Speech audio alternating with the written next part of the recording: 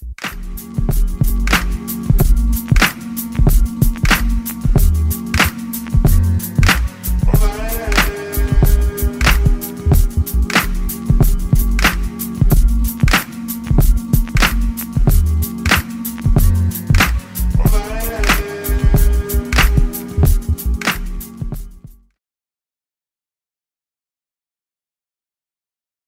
is up, guys? Welcome to Kweche. I'm your host, Brian Kweche. We are at the Kweche compound.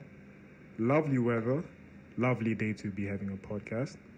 You know, I'm with a CEO, a YouTuber, an entrepreneur. She has over 1 million views on TikTok.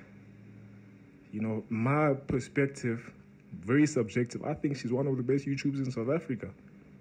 Thank you. I'm with the one and only Kamogelo Laka. What's up, guys? Yeah, it's Kamo. I don't have anything more to say. Thank you for having me. You know, I've known you since primary, and you know, I'm so happy how things have gone for you so far. From primary to high school now, I see that it's an upward trajectory, you know, with the YouTube.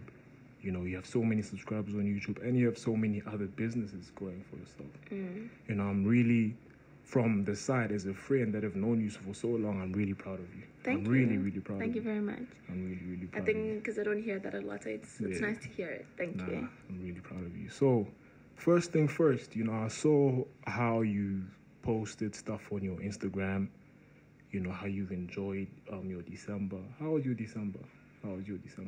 My December was nice. Very calming, very grounding. And then it became a bit of a lifestyle moment when I went for a little vacay with just my sister and my little brother. What do you mean lifestyle moment? What do you mean by that? Because, for example, like when you go on vacay, that's not necessarily the life you're living every day. True. Right, so hence I'm saying it was a lifestyle moment. True. Yeah, in that moment I experienced something else outside of what I usually live in or experience every day. True. Hence I'm calling it that because it was a lifestyle change. Yeah, I think let me still plug myself on YouTube, Kamogelo Laka. You guys will see the vlog I'm talking about. It's a very big house, 4-bedroom, very beautiful, and that's what I'm referring to as my lifestyle change. Go check that out. Yeah, because that's not my everyday lifestyle, by the way. And it's true what you say, because like vacations, I take vacations is like a way to potentially see what your future life might be. Like it prepares you, but it makes you see the bigger world out there. Like it opens up your eyes. Exactly. You know, for when you even go on vacation overseas, you might end up even wanting to live overseas. Exactly. You know, maybe one day. So I feel like that's the benefit, the advantage of having a vacation, even though it can be costly depending on where you're going. Yeah, it shows you life outside of your life. That's true. It shows you that there's more out there. You can have so much more. That's true. Yeah. That's true. I saw that you went to Limpopo as well. And how was Limpopo? It was very grounding. It was the perfect reset after a whole year. I want to say a whole year of work, but a part of me feels like I can't say that because I feel like I did not really put in a lot of work. But after a whole year of just doing different things, rather, it was the perfect reset. You know, time to ground yourself so that like you're prepared for that following year. You know, so you know what direction you're taking, because when you're too busy, sometimes you sort of lose yourself in it. You maybe sometimes even lose focus or sight of what it is you want for yourself or what future you're working towards. So when you go to places like that, it sort of helps you disconnect, because number one, the network somehow is always bad. So it forces a disconnect. Also, so are you the side of Limpopo? Do you go to like the rural side of Limpopo? Yes, I do. I do. So because of that, like when there's load shedding, there's also no network. It's a duo. So when there isn't any network, the only thing there is to do is to be with family. And if it's not that, is you're alone in your brain, in your head. There aren't distractions anymore. There's no TikToks, no Instagram. There is no entertainment of any kind. It brings that togetherness, the fact that there's no Wi-Fi, there's no... It does, because now you're spending time with the family. You guys are talking, you're hearing stories from back then. You know, some of it is motivating you that, okay, maybe my life should go in this direction. You know, maybe when you're sitting alone, you're no longer distracted, you start thinking that I should have done this differently. differently this year. And moving forward, this is what I want. Yeah. So yeah, that was a perfect reset. It grounded me, and yeah, I think it's much needed time, like going back home to your roots, really. Definitely. No, you put it well said there. You put it well said, because, like, you know, you live comparing urban life and rural life is something different. Where, I mean, urban life, in my opinion, you can spend hours on your digital, watching TV on your phone. You know, when you go to the rural side of things, you know, they grow stuff naturally. You know, they do stuff naturally. There's that togetherness amongst people, you know. There's that togetherness amongst people. That's why you can find that people have known each other for so long when you go to the rural side of things, because there's that sort of togetherness out there. So, no, I'm glad. So, you know, I see how you live on Instagram, and how do I live on Instagram? No, not in a bad way. Like, I'm just seeing your stories. Like, you know, you're enjoying life. I see you enjoying life. What's your perspective on life? Because from the outside, the viewers can see that you're enjoying life. You know, the posts you put, the things you post on Instagram, you're smiling on your Instagram posts. There's that joyfulness when people see your Instagram post. So, in your perspective, what's your perspective on life? And it can be subjective, of course. Okay, because you mentioned that I look happy, I mean, there are definitely sad moments, there are definitely sad times. But I think when you put too much of that out, you're telling people that that's all you focus on. And I've never seen any good come out of showing people that you're always sad. That's true. Or showing people that you're always depressed. That's true. Unless it's a cry for help, then definitely. But outside of that, I think for me, it's like, honestly, with life, you get what you focus on. So if I always focus on being happy, if I focus on being okay with the circumstance I might be in now, then I guess I get that back. And yeah, I want to say life is basically like a give and take. So what you give off, you receive, basically. Yeah. And even in general, like, if we're just speaking universe to you, for those that don't believe in God, I'll use the word universe, but basically, from God to you, what you give, you receive back. Like, if even the Bible says that God helps those who helps themselves. So, for example, if you're always sad and you're always focusing on that, there isn't really help that can come in. That's true. Compared to if you're sad and you say, you know what, I'm gonna get up and take a walk so I can uplift my energy. Then the result of that is your energy will be uplifted. That's true. You know what I'm saying? Yeah. So it's basically like that. It's a give and take in that regard. Like, life is a yin and yang. It balances itself out. I read a book from my little brother's boyfriend, and it basically was saying that in life, there can't be good unless there is bad, and there can't be bad unless there is good. So I think life is exactly that. That's true. No, you put it in a good way. You know, I feel like you're the type that reads books a lot, because, I mean, to get that type of knowledge, you know, you can't get it on just watching TV. With that, I was just in the right place at the right time, and that book was there. I see. Yeah, but I have read a couple of books. I haven't finished them. I see. But I think I read when I can and where I actually have the energy to. I struggle reading, so the book has to be really, really interesting. I can't say one book that I've read and finished. It's The Alchemist by, I think it's Paulo Coelho. I don't know how to say his name. Beautiful book. It's a very spiritual book. But yeah, so because it was a spiritual book and because it was something I was into, I was able to finish it. And hence I was also able to actually read this book to the point where I realized what it was saying. Because it was a spiritual book as well. Yeah. Interesting. You know, I know that you've been doing YouTube for approximately 5 years, right? Since 2018, right? I think it could be more, but no, actually it could just be 2018, no? I think 2018 is the date. I can't remember. I personally can't remember. How's that feeling, like, you know, holding a camera in front of people for the first time? Like doing a vlog for the first time, like, how's that feeling like? There was obviously nerves. I was like, people are looking at me, people are asking themselves, what is this girl doing? But then I realized that there's no other way I can get it done. That's true. Except by doing it exactly like this. Yes. So I guess... to show your content out there. Exactly.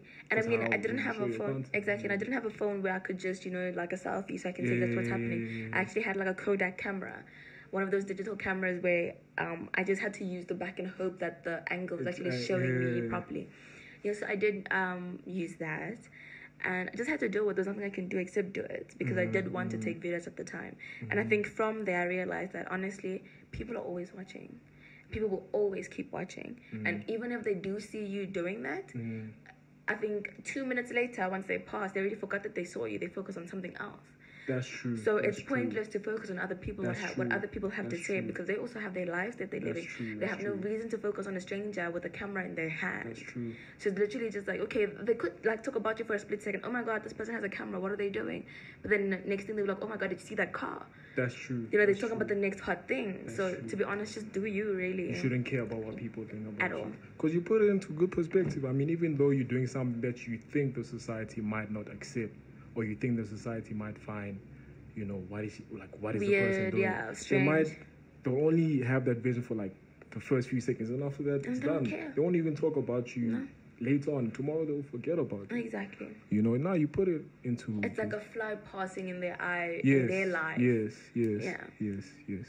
So, from then, vlogging, what made you take YouTube more seriously? Like, when you were like, no, I really want to take it more seriously. I think for a very long time, it was my brand to say YouTube is a hobby. I always say that all the time. And then I got really close to Tato, and he started showing me that there is money in this thing. And then I was like, wait a minute. This is why these people take these things seriously. They're making bank. And I'm like, so I'm not going to make bank, and I actually like doing this thing? I think actually I need to capitalize on this thing and also make bank. So that's when I started taking it seriously. If you enjoy doing it, then it's feel easy. like you're not working. Exactly. So I was like, you know what? I think this brand thing of YouTube as a hobby must die. And that's when it died. And I started taking it as, okay, I'm making money from it. This is an income. Yeah. And I believe in multiple streams of income. So I was like, you know what? Here's another one. Let's go. Because I feel like, okay, from me watching your YouTube videos, I feel like YouTube opened doors for you in terms of now creating your own business now, creating your own clothing brand. Where now you can advertise that your clothing brand, Laka collection, where you can advertise on YouTube. BlakByLaka, and your event company, where you can advertise on YouTube. You're even a poet as well.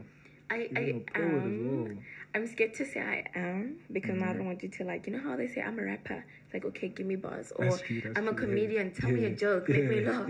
So I am a poet, but I think I just so much say it. I write when I'm feeling something. I see. So I've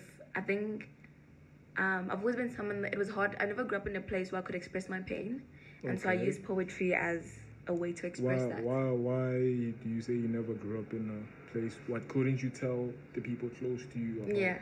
Okay. Yeah, exactly. You're scared they'll judge you on the things you... I don't know what my young self was thinking, but maybe that. But also maybe I just never felt safe to open up or speak. So I was just like, you know what?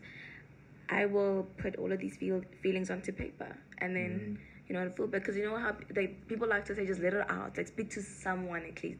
You know, you'll feel better. So I guess the pen and paper was my someone. Interesting. And I know you do a type of poetry called caption poetry. What is caption poetry? It's exactly what I'm saying. I guess I would use moments in life where I wanted to express myself and felt like I could not, and so I did that using, I guess, graphics that also relayed what I was feeling to a certain extent, or graphics that were related to what I was feeling, and then the poetry would just be on the caption. So I was like, you know, I'm gonna call it caption poetry. Yeah. So that explain. Oh, sorry for cutting. I was done. Yeah. On your because I saw you even have an Instagram page of your caption poetry, where I later realized that it's just pictures with no captions. So. Oh yeah, do you mean like the actual graphics on the page? Yeah, on your Instagram. Your Instagram poem page. Yes. Yeah, it's just because I feel like it relates to what you're feeling on the day. Yes, or what I'm about to speak about in the actual like poem or the piece that I'm about to like write. Yeah. I can recall last year around 2 years ago. My bad, 2 years ago, 2021. You even addressed your poems in front of like a group of people. How was that like? I did. I think the first time I performed was in high school. I performed a poem titled Perfection. My second time performing it was at a mall. It was actually on my old YouTube channel before it got hacked. But it was a mall, and basically, you know where there's certain malls where they're like live performances or bands. Yes. So there was a band there, and I think I just happened to speak to the person one time when I was in observatory, and then they said, "Yo, listen, we are performing at this mall this weekend. How about you pull through and you perform your poem?" And I'm like, "Listen, I'm down." So it was my second time. My third time, it was in like I'm gonna call it a club, but it wasn't like a club at the time. They were doing poetry. There were so many other artists there. A poetry club, basically. But not really a poetry club, but it was like a poetry session, like a poetry listening session. Yeah, and then that was my third time performing it. And every single time, there's always one constant feeling. I'm always nervous, yeah. Because it's nerve-wracking to just stand in front of people. And also, you don't even know if the audience is going to receive anything you're saying. So, you just run with it.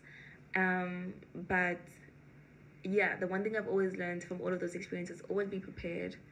And if you're prepared, then how you express yourself and relay it, giving off energy to people. Exactly. Yeah, that's what I'm saying. Yeah. So then, because if you're nervous in front of the people, that's what they get. Also, exactly. They also feel that, oh my gosh, she's nervous. Because I've been in a crowd where someone was performing, I'm like, shame, she's nervous. Exactly. But now if you get there and you know what you're doing, you'll have confidence and it will go well. Then everything is fine. Oh, interesting. Yeah, and even the nerves go down. Yeah. Oh, interesting. So, do you see are you gonna post poems on your Instagram, on your YouTube? Are you gonna maybe post you performing a poem in the future? Probably, because every single time, the 2 times that I did perform it, it was really kind of like unplanned. It was in the heat of the moment type of thing. I'm like, you know what, I'm gonna just do it. Yeah, so it's very possible, maybe even host a poetry listening session or have people come through, because I think that was the first thing I actually wanted to do when I landed in Cape Town, because it was the only thing that I was really doing. I was really pushing poetry more than anything, and I thought, you know what, I'm going to get to Cape Town and I'm going to do this thing. And it is when I was trying to put that together that I met Ruby, and this is the person that allowed me to perform with their band, alongside their band, at the mall. But yeah, maybe to answer your question, it's possible. I don't know what the future holds, but we'll see. Yeah. Since it's another area you can reopen in your life. I see that you also have a lot of subscribers on YouTube, and you have so many views on, like, you average 10,000 more, even more on your YouTube videos. What's the process of making a YouTube video with 10,000 views? Like, what's the editing process? What's the the do's and don'ts? I'm not gonna lie. I think I make those numbers because of a reality show I was on AreYouTubedIn. I think people just were like, who the hell is this girl going at our little star? Who is she? So then I was like, want to find out who this girl is. And then some of them unfortunately ended up liking me, and they stay. And then some I feel like still come back and be like, okay, I just want to see what is going on with her life. Yeah, but outside of that, I think that gave me a foundation to a certain extent. But outside of that, I do think that my content is a little bit enjoyable. I think there's some people that can enjoy it. I personally enjoy my content. So I think there are other people that relate. And I get comments like, watching your videos is very like therapeutic and feels very peaceful. So that's the energy thing I'm talking about. So there are some people that can tell that, okay, I'm not this girl that's just trying to fight the whole world. Yes. But, and for that reason they stay.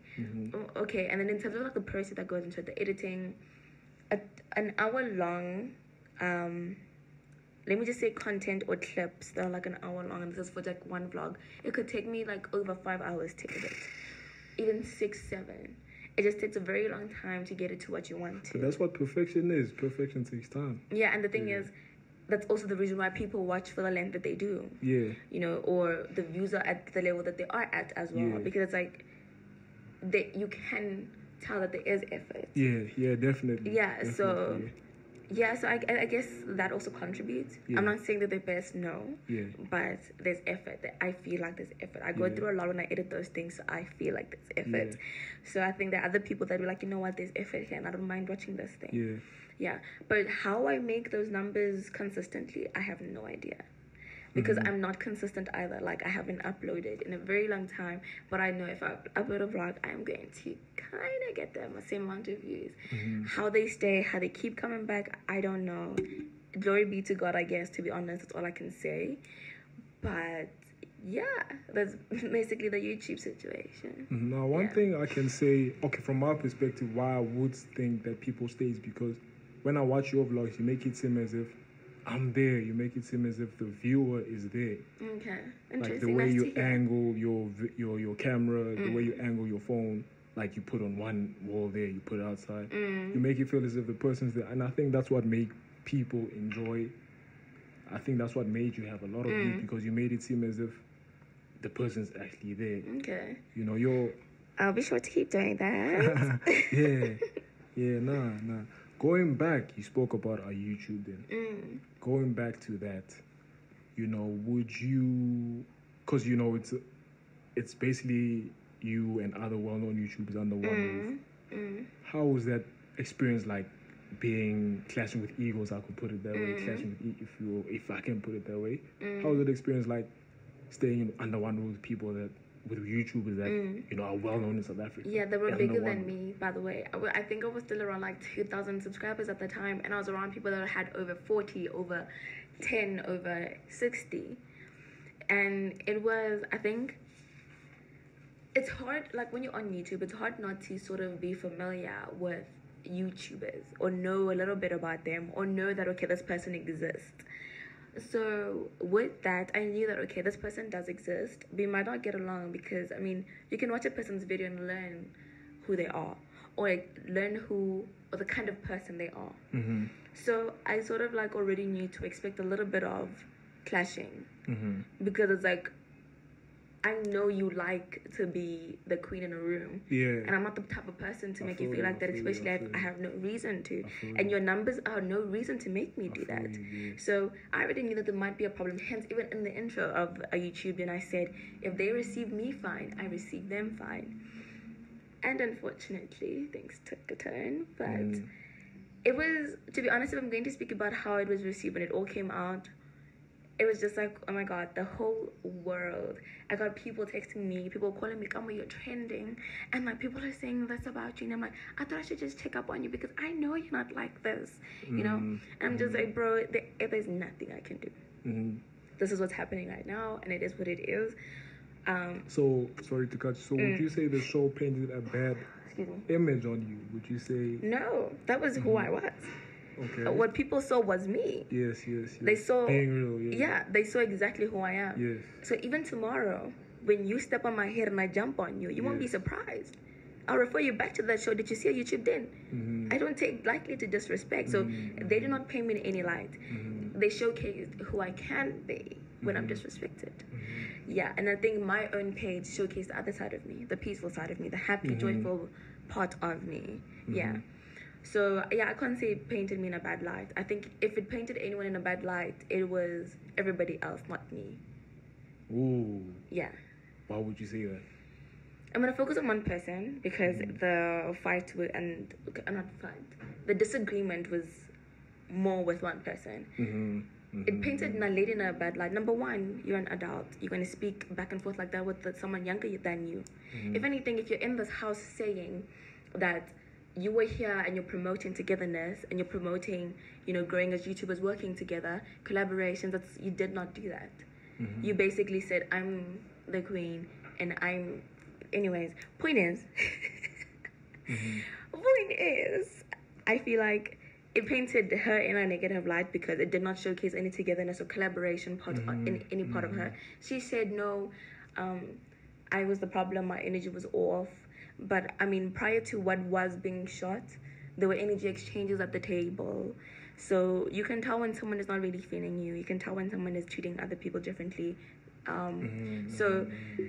Yeah, also, everybody else was one way in the house and then became another way outside. So, no, we were trying to get along with her. No, you were not. You did not at any point come and speak to me and say, hey, are you okay? I know we're not good. I know we're not friends, but I can see what's happening in the house is, everything fine. No.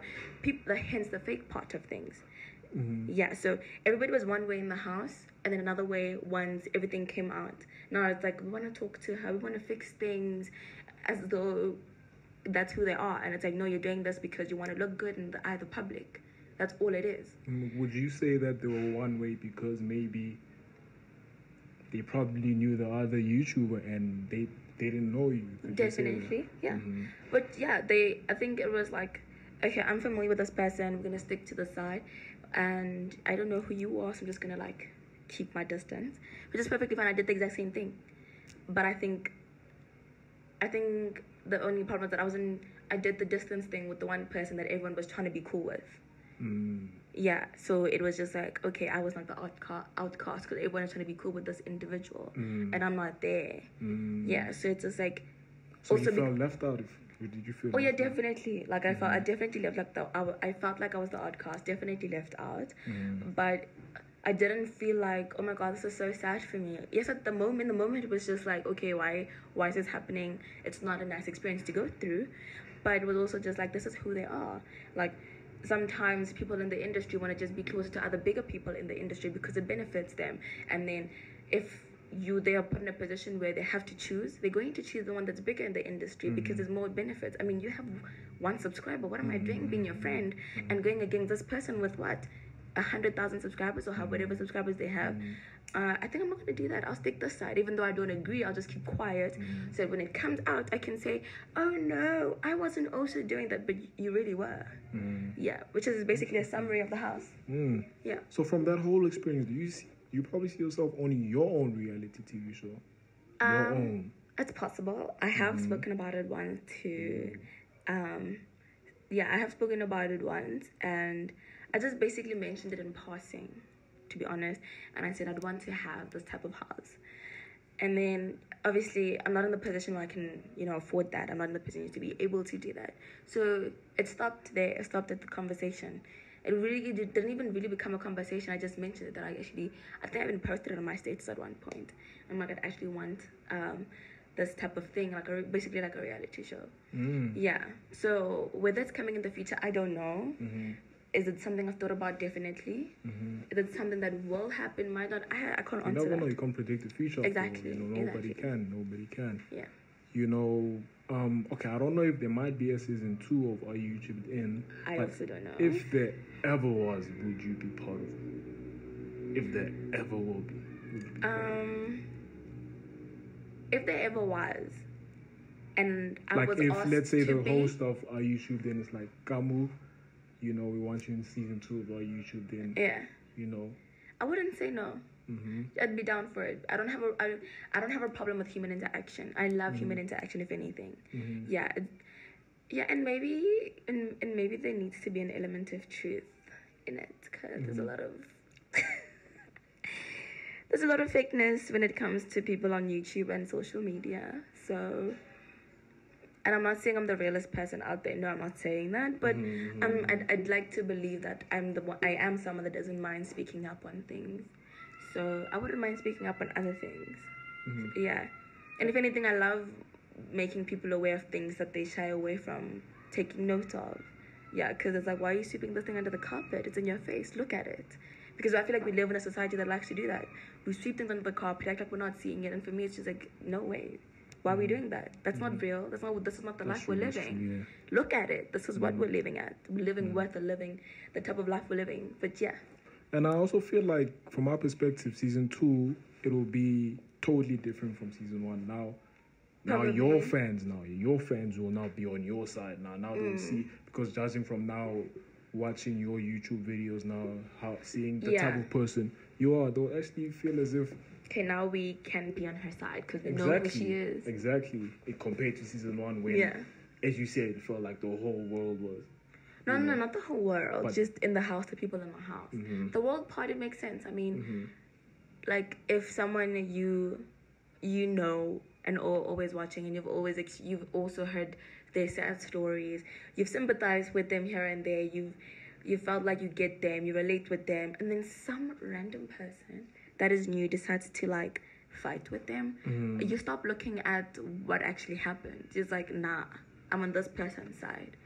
So for that reason, I get why the world portrayed me the way they did. Or I can't say the world, that sounds big. But I get why the people that watched AreYouTubedIn portrayed me the way they did, or received me the way they did. Yeah. And I mean, it's the first time seeing you. They don't even know you. Exactly. They don't even know you. So. And shame. Hey, it's okay. You don't know me. It's really fine. Yeah. No, interesting. YouTube in USA, we know it's big. YouTube Definitely. in the US is big. Would you say, and YouTube in South Africa is getting to that point? Would you say that? Would you agree with me? Would you agree that, maybe soon, maybe give it a few years, that it might be on the level as in the US? No. No. I think for some content creators, sure. But majority of the South African content creators, no. You see one goat do this, you're gonna all go and do that same thing. You're no longer trying to innovate. You're no longer trying to be different. I'm not gonna lie. I avoid watching South African vloggers. They may not bash people. Point is, it's the same thing everywhere. Interesting. It's the same thing everywhere, and it's kind of boring. So there's no way South African content creation can elevate if the entire industry is doing the exact same thing. And now they have to wait for one person to change something, and they'll be like, oh, that's a new thing, let's hop on. Yes, exactly. So, and if you look in the US, there's so much versatility. That's true. And I think maybe it's because all of these people also come from different backgrounds. You get Korean people, you get British people, you get Nigerians, you get... That's true. You understand? So, and all of these different people will create differently. That's true. And obviously, the level at which they will create will be obviously different because the place that they're in is different. But there's versatility. That's true. South Africa, come on. We're looking at the same people, just speaking about different things, using the same lingo, playing the same games. Just, it's the same thing.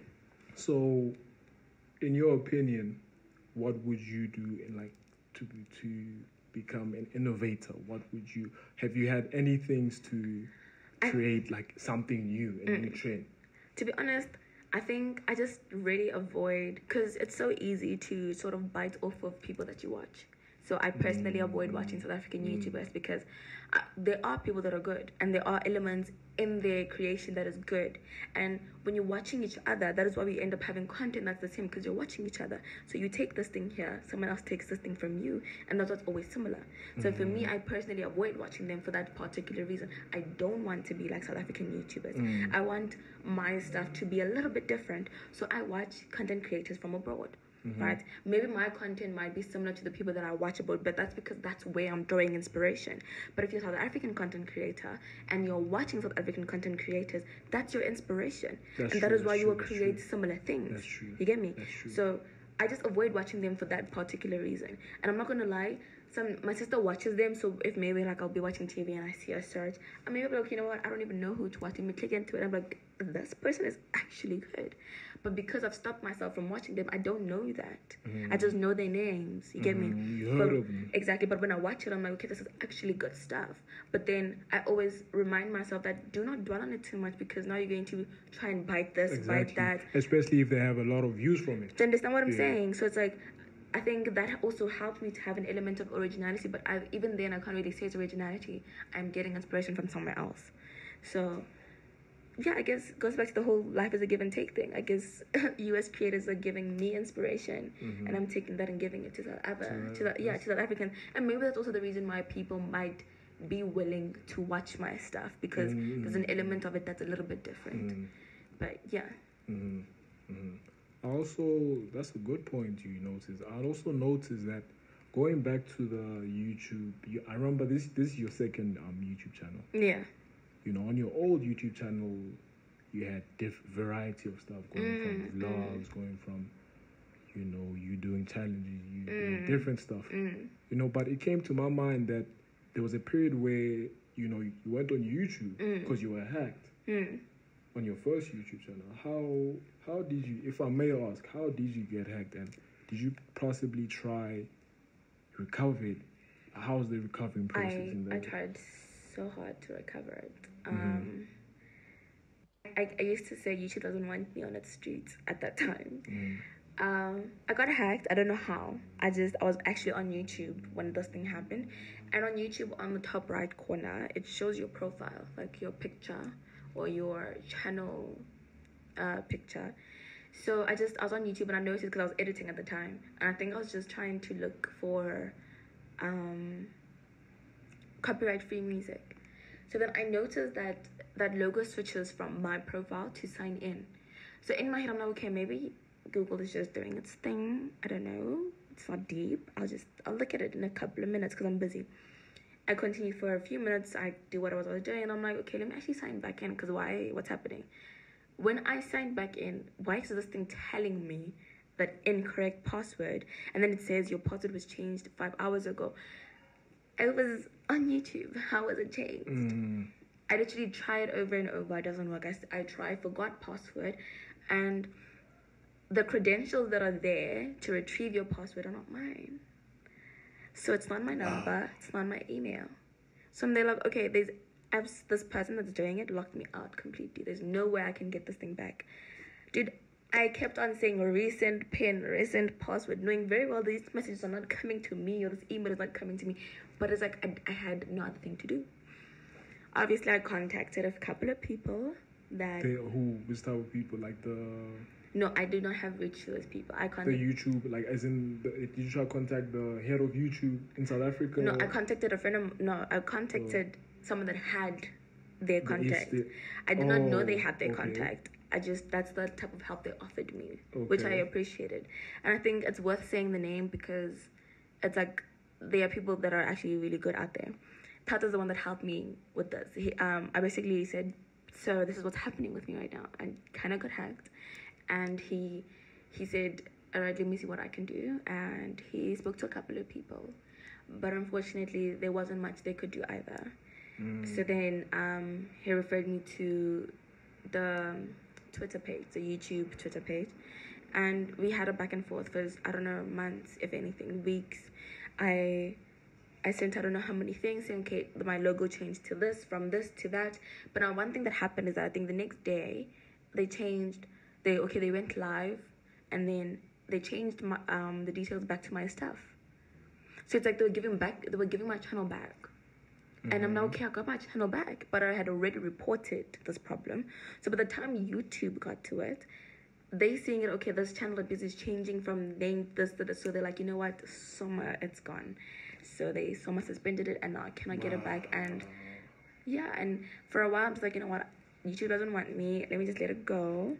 But then I was like, But surely there should be some procedure, especially since you had so many subscribers. There should be some easy procedure for you to just easily get it back. There wasn't any procedure. I did the same steps over and over, and it did not help. So to be honest, yeah, it was the end of that. Yeah, it was, which I don't mind now that I'm here. I'm realizing that there was fresh start. Yeah, there was so much content also that wasn't a great.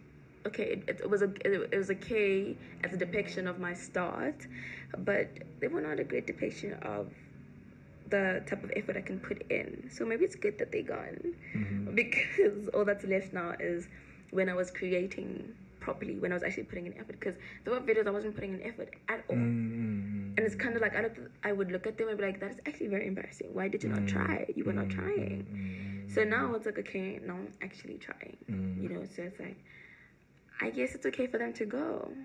Yeah, and then learn me and my brand like this. Yeah. Now going back to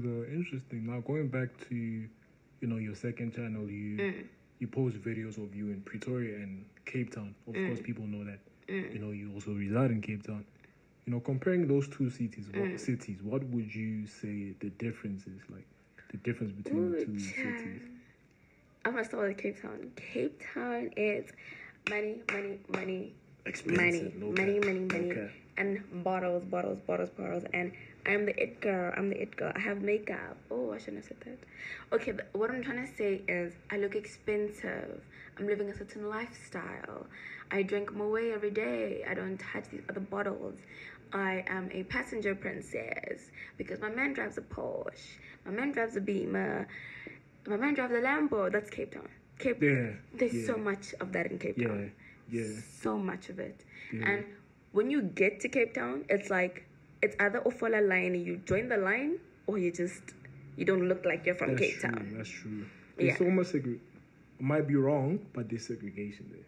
Definitely. No, definitely. Okay, if you're going to the part of like that, it's big. Like, apparently, you could even get a call from maybe a job interview, and they tell you that, listen, you did not get the job, and then someone actually says, but to be honest, it's because you're black. So it's with that it's bad, with that it's worse. Crazy. But if I'm speaking from a social level, yeah, Pretoria is I feel like Pretoria is relaxed. Maybe it's because I have not experienced social life in Pretoria or Joburg. Maybe they lived here for so long. Maybe. Yeah, or maybe it's also that. Or maybe it's just because I've lived here when I was just in high school, so I actually don't really know much about this place or anything that has to do with the social life here. You know, but because I can say my social life really grew when I was in Cape Town. That's all I saw in Cape Town.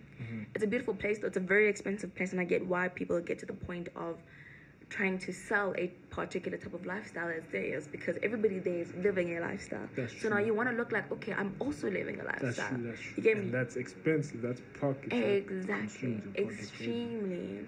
And yeah, I think I don't want to say too much because I'm going to start offending people. But yeah, Cape Town is a whole lot of lifestyle.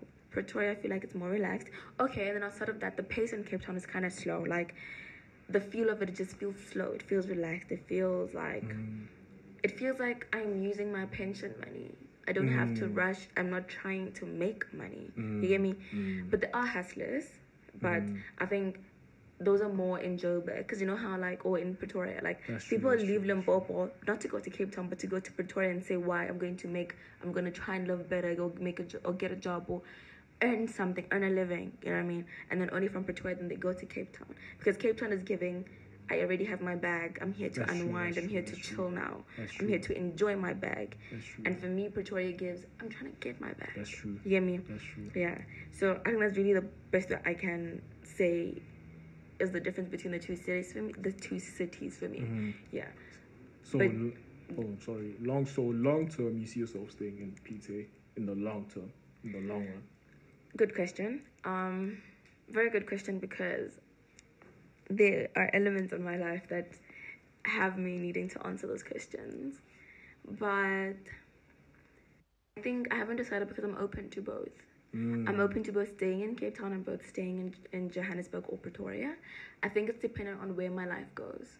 Yeah, I think it's very dependent on what is happening in that moment, and do the things I want for myself align with Cape Town, or do they not? And if they don't, I'm not trying to just stay there. I will definitely come to Pretoria.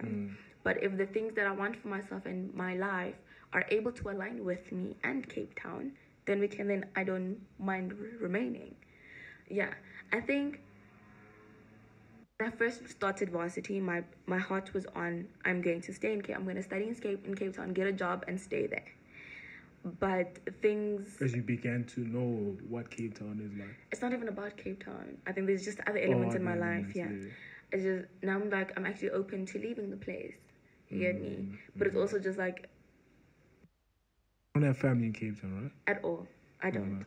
So, yeah, it's kind of like a tricky thing, but it's something that I've opened up my heart to. And yeah, I can't really say where I would be. Either way, as long as I'm comfortable where I am, exactly. It's okay. It's not deep. It's not about the city. It's not about the lifestyle.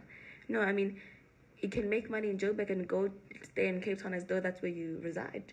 Or go visit Cape Town as often as though that's where you reside. So it's not about the place, really. That's true. Yeah, so, yeah. No, interesting. Very interesting.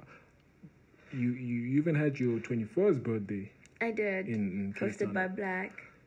I must say, I was there. It was lit. Thank you. It was lit. Thank you very much. The venue was awesome. The people you hired to bring, the DJs, the setting, everything was just proper. Thank you. I try. I try. What were since it's your event company created that? What were the challenges you encountered making that? I think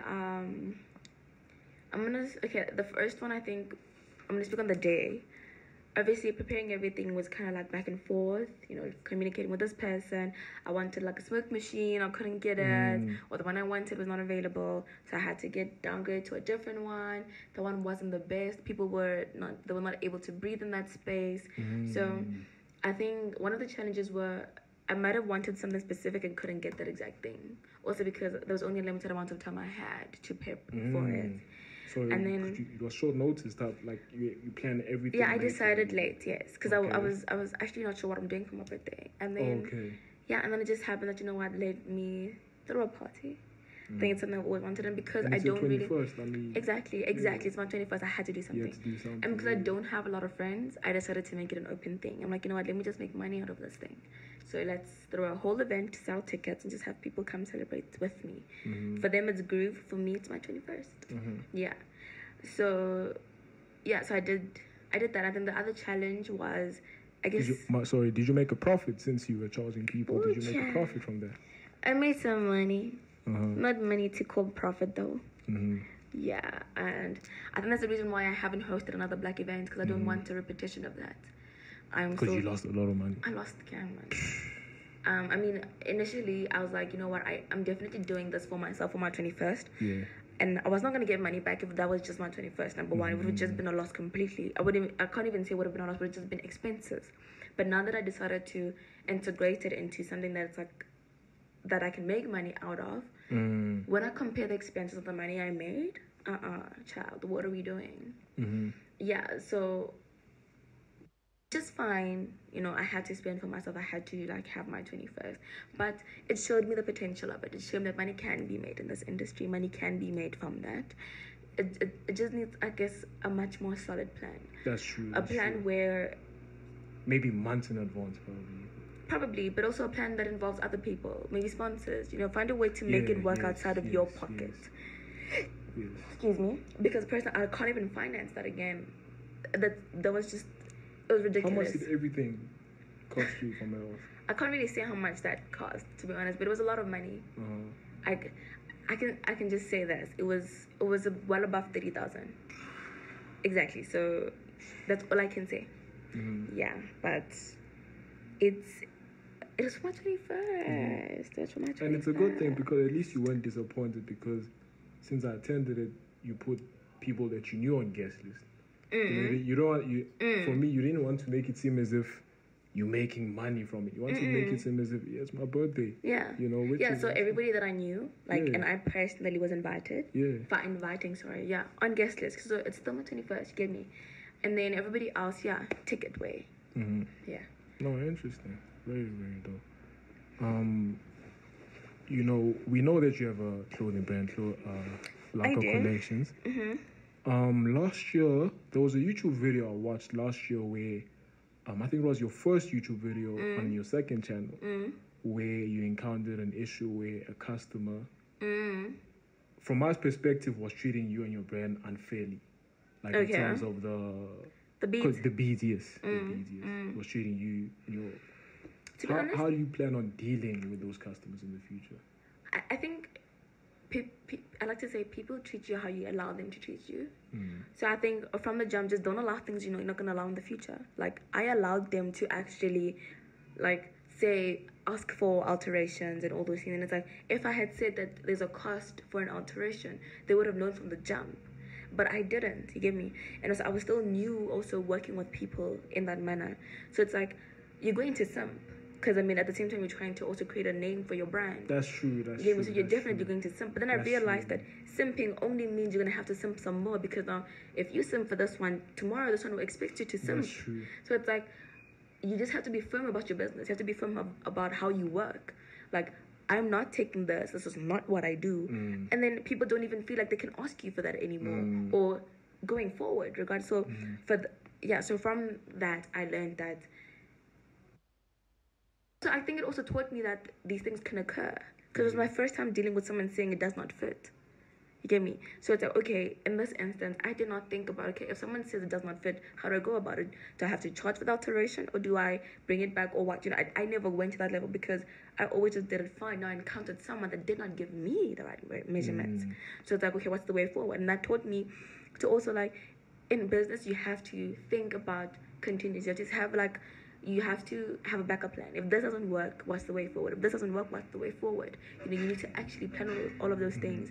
So, but to answer your question, just blatantly, just be very upfront about what you do, what you don't do, what you allow, what you don't allow, and what you charge for. And then people won't be confused about what they can and cannot do with your brand or ask for. I also don't agree with the saying that says, I don't know if you know it, the customer's always right when you have a business. Do you agree with it? The customer's always right. I think the customer's not always right, but in business, you have to treat the customer like they're right. So it's about making the customer feel like they're right. Giving the customer treatment that makes them feel like, okay, you heard what I had to say. Because I mean, it literally can take one person speaking ill about your brand and it just goes under. That's true. So it's also all about maintaining that. That's true. So it's like, you might be talking shit, but I'm going to say you're not. But then the customer doesn't end up destroying your brand. Exactly. But then also, and then moving forward, I will try and just diffuse whatever it is you have a problem with as quick as I can, just so I can stop dealing with it. Yes. And then going forward, find a way to not have to experience that again. Yeah, but I think it's just about, as a customer, you have to feel like you're being heard. Yeah, like for example, I had a problem with my laptop recently, and they basically were telling me that the warranty is only whether you can get a new one is only for 6 months. I started saying things like, yeah, but I did not get my money's worth from this laptop. I can't buy a laptop that this is so expensive and then not have this warranty. Allow me to exchange it for the whole year. And literally the guy was like, yeah, but the policy is, and it's like, it's pointless going back and forth with this guy because he can't tell me that, listen, doesn't matter what you're saying right now, it's not gonna happen. He can't say that to my face. And it's bad for his business because he can't. End up not going there. He can't say that to my face. So I think, did you use that kind of example in your business where? Oh no, this is recent. But I'm just trying to showcase that any business cannot tell you to your face that you're speaking nonsense, bro. I don't care what you're saying, it's not gonna work. This is how we do things. They have to lay it low on you so that you feel like, okay, you know what, I was hurt. You know what, it is what it is. Yeah, but. So that's the situation with the beats. It's just like, I did not basically tell her that, to be honest, what you're doing is not fair. I just dealt with it, diffused it so I can move on. And honestly, sometimes that's the best way to deal with things. And just work on not having to experience that again. Yeah. Do you plan on making the beats, your brand, Laka Collection, a big thing in the future where like now you have the customer care where someone delegates that finances, someone does that? If anything, I want to store for Laka Collections. I don't know how many years that's going to take, but I definitely want to store. But hard work. Yeah, definitely hard work. Nothing else but that. So yeah, we'll see what the future has in store. Yeah, but I definitely want big things for my brand. Yeah. No, that's dope. Because I also want to know, you know, you're a student as well. You have your own, you do YouTube. You have your own businesses, Laka Collections and, you know, BlakByLaka. How are you able to, you know, balance everything? Like, some people might find that too much. The fact that you're a student at a university. You know. I don't know. And at YouTube, because the way I see it, also YouTube, you're trying to maintain the level of you have to be consistent. Exactly, you have to be consistent. To be honest, I just go with it. I think that until it starts feeling like a lot, then I don't think I will stop. Oh, yeah. If anything, I'd see myself open to even starting other things, but it's also just like you have to be able to first manage these that you started, But I think I just go with it. Like, if tomorrow I feel like, okay, I want to host a Black event, I want to start working on it. And I mean, one thing that is a first priority is school. So that's already, it's out of the picture. That's what my life is. That's just what I have to do regardless. So I can't count it as work. Because if that becomes work, then what else let's say, there's nothing else I'm doing with my life. Like, if I was working, like having a 9 to 5, then that becomes my life. But right now my life is school. So that I can't even start seeing that as it's a part of the things I am adding to my schedule. If anything, part of your life, that's my life. It's your base. Exactly. It's like my oxygen right now, basically. So now the only thing that I can see is added is YouTube, Laka Collections, and BlakByLaka. And BlakByLaka is not something that I'm doing all the time. It's not easy to just host events like that. So it's something it's also kind of like stagnant right now. So that leaves Laka Collections and YouTube. And YouTube, it's not really too much work. I just showcase what I'm doing every day. I showcase that I'm waking up, I'm doing my bed. Like for example, my content from vlogging, basically. Yeah, I'm just showing you what I'm doing. So it doesn't really count as work too. Yes, it is work because I'm moving my camera for angles and then I have to edit. That's also a lot of work. But it's not really too much effort. It's just I just have to put my phone there. And do what you do on a daily basis. Just what I'm saying. Yeah. Like if I'm going to go do my dishes, I'm putting my phone and okay, I'm doing my dishes now. Show different angles. Make it look a bit pleasing for the eye, of course. Yeah. Yeah, but it's not really it's not even a lot of work. So I can't really count it as, okay, I can, of course, because damn, I get lazy to edit. But it's just showcasing what you're doing. So that leaves Laka Collections. And then Laka Collections, I just started. And with the start, I've got two designs that kind of went downhill, which is Scarlet and Willow, and I discontinued those. And then I only have Bella because Bella was the one release that did well. You get me? So with that, it's like, it's also not that hard. It's just a matter of, if something inspires you and you want to make, you just go look for material, get it tailor-made for your body, and then take pictures and advertise. Put a price. Mm-hmm.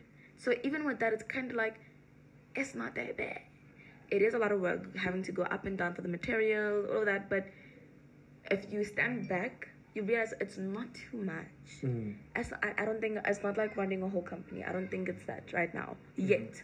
It can get there, it will get there. Definitely. But for now, it's okay. Taking things slow, you're making sure that you manage things. So that's why I don't, like, I'm not even at the point in my life where I have, like, a schedule. Okay, at 9 o'clock I'm doing this, at 10 o'clock I'm doing this. But I feel like people that are actually really, really busy in their lives, they have that. They're up at the same time every day, and at the same time every day they're already starting to work. At the same time every day they stop working. At the same time every day they have this meeting. Doesn't you know, okay, yeah, my life is busy. Yeah. Because I have scheduled times, man. Yeah. You get me? You don't want to feel, I'm not there, so I don't feel like I'm managing anything. I just feel like I'm doing it as my energy feels like it. If I wake up today, I want to think of a design. Okay, I do that. Or I do that. But I don't think I'm managing anything, to be honest. How long do the designs take you? Like, let's say a customer calls you to make you also do beads as well, like waistline. Oh, those take long. I'm even thinking of putting them on pause because of school. But it would take me like 2 hours to make like one bead, like one waist bead. And how much would you price it? I priced them, I think, for 150. Was it 150? I can't remember the price. 150 or 200. I can't really remember the price. Yeah. But that's how I price them. They come in like a pack of 3. Yeah. Well, a set of 3. Yeah. And I think I started off with that first to see, I think, before I ventured into the clothing, to get familiar with, I guess, selling products. Because it's hard to just jump into something without a little bit of experience. And also the only way to gain experience is to jump into it. So I decided to jump into it with something small, like beads. Because I was also into waist beads at the time, and I was looking for waist beads, and I didn't know anyone that was selling them. So I'm like, you know what? I'm going to sell these things.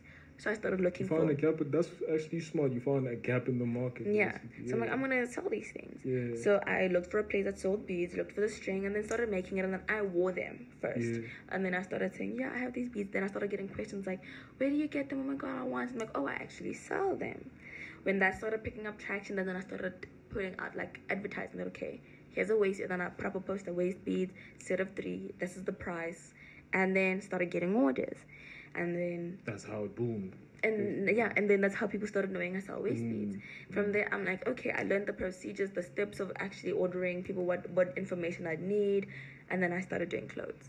Yeah, so it's all about starting, really. So that's basically, you have to start somewhere at the end of the day. Yeah, you can't wait for, okay, I have to wait for this certain date. You have to start somewhere. Exactly. I see that a lot of people look up to you, like even people doing the same hairstyle as you. You even posted that on your Instagram. I did. I think it was cute. Yeah, but how did you react with that? How did you feel? How was that feeling like? Would you consider yourself as a celebrity? No, I am not a celebrity. No. I think getting to that stage, because I mean, someone doing the same hairstyle as you. Don't say it like that. No, because I mean, think about it. When you look up to someone, you wanna, wait, like as me, okay, us men, boys, man. We look up to rappers. We do the same hairstyles as them. Okay. We even wear the same clothes as them. That's where I feel like looking up to someone. So you would you say that, from that perspective, in people doing the same hairstyle as you, would you say that you're possibly even reaching that status of celebrity? No, I don't think I'm a celebrity. I just think I happen to do a hairstyle that other people maybe have not seen before. Yeah. And they're like, this is actually cute. And then, like, then I'll try it. Yeah. So I just think they just happened to see something they liked on me. Mm-hmm. Yeah. No, interesting. That's dope. Yeah. No, that's dope. That's actually because, you know, from what I see, in terms of, like, are there even people that, like, how are your interactions with fans? Let me put it that way. Like, when you meet people, your fans, people that watch you, like, I'm sure you have a lot of encounters with them. I've had a few, yeah. Mm-hmm. How are your fans like, if I can put it that way? I think how are my supporters? They are... Okay. They're nice. Like, they're always really excited to see me. Mm-hmm. They seem so nervous all the time, and for me it's like, I don't know why you guys are nervous. But I mean, I don't know. I mean, I always try my best. I always try my best to make them feel comfortable. Mm-hmm. So I'll just. But it's a good thing that you don't see yourself as big. That's not an ego. It's a good thing you don't see yourself. I think that's why people might end up even liking you from that, because, you know, people don't want someone that feels themselves too much. I get a celebrity, someone that's well known. Let me put it there way. Someone that's well known to feel themselves too much. So I think that's the aspect people like about you. Like, when someone meets you for the first time, especially if they want to take pictures with you, make it seem you'll be very welcoming. Yeah, I try my best to just make them comfortable. Like, hey, like you're like, how are you? Good. And then they'll maybe ask for a picture. And then if there are those that are not asking for a picture and they're just basically saying, hey, I recognize you, then I'd be like, okay, do you want a hug? So it's like, I listen, I also don't know what I'm doing right now. Like, I don't know how to make you feel okay. I also don't know how I must act. Do I just stop here, talk to you, like respond to you? Or like, what are we doing? Like, so for me, it's like, okay, my go-to is like, give them a hug. And then that makes everything fine. Just say, trying to hug. Yeah. And then I think they like lighten up and they go, oh my God. I just hugged, you know what I'm saying? Or not even I just hugged, like, okay, then now they open up. I actually like this, that about you. Or I was actually so nervous to come and talk to you, but you're actually nice. And then I also kind of like try and say goodbye in a nice way. So I'm just like, okay, you should enjoy the rest of your day. I said that to everyone. And I'm like, okay. Because I'm also as shocked as you are. I mean, I get that you're shocked to see me. I'm also just shocked at the interaction. Like, I don't know what to do. What to expect. Or also what to say to you. Yeah. You get me? So I would say we're both nervous. Okay, I'm not nervous, but we're both feeling emotions that are not our everyday. I can just say that. Yeah. But outside of that, the interaction it's always fun, like, because these are people that are happy to see you, so there's no way that can turn like into a bad experience. Yes. Yeah, and I think honestly, if someone is that happy, and if there's good energy between you guys, obviously. Yeah, and I mean also, if someone's that happy to see you, like, why are you not gonna be snacks? Yeah, you know what I mean? There's absolutely no need. Just be nice, then you can continue with your day. So that's how I go about those. No, that's really, really dope. That's really, really dope. This is actually the end of the episode. Alright, that was fun. That was nice. I really enjoyed myself. Season 1, episode 1. Kamogelo Laka. Where can people? I mean, people obviously know you. But for those that don't know you, where can they find you? I am on Instagram at Laka_Kamo. I am on YouTube, Kamogelo Laka. I am also on TikTok, Laka.Kamo. I don't really post too much on TikTok, but I'm there. I think that's all. And check out our businesses, Laka Collections. I forgot about that. Okay, check out my clothing brand, Laka Collections. Check out my events company, BlakByLaka. If you have a party, and if you have a party you want to host, something like that, we can get that for you. I'll obviously give you a quote. And we can maybe work on something. There's definitely a reel to show you how my birthday went, like, to show you guys what BlakByLaka can do. Definitely. And there's also posts on like a collections for the type of clothing that I make so far. Scarlett and Willow are discontinued, but Bella's still there. Also follow those pages so you can see when we reopen for the year. And then the caption poetry I haven't posted in a very long time, but whenever I'm feeling some stuff, be sure you're following it so you see my post. And yeah, that's me. Thank you guys. I was with the lovely Kamogelo Laka. It's been the first episode, season 1, episode 1 of Kweche. Thank you guys for watching and have a good day. We are out. Bye, guys. Bye. Don't let the drama fluctuate. I don't wanna, I gotta, we cooking sex. Now where would we be at if we let you do that? We probably be laying on our backs. Talking this and that, you want your plan, it was whack. I never would clean myself out like that, but I guess this where you at. This where you at. What I'ma do is like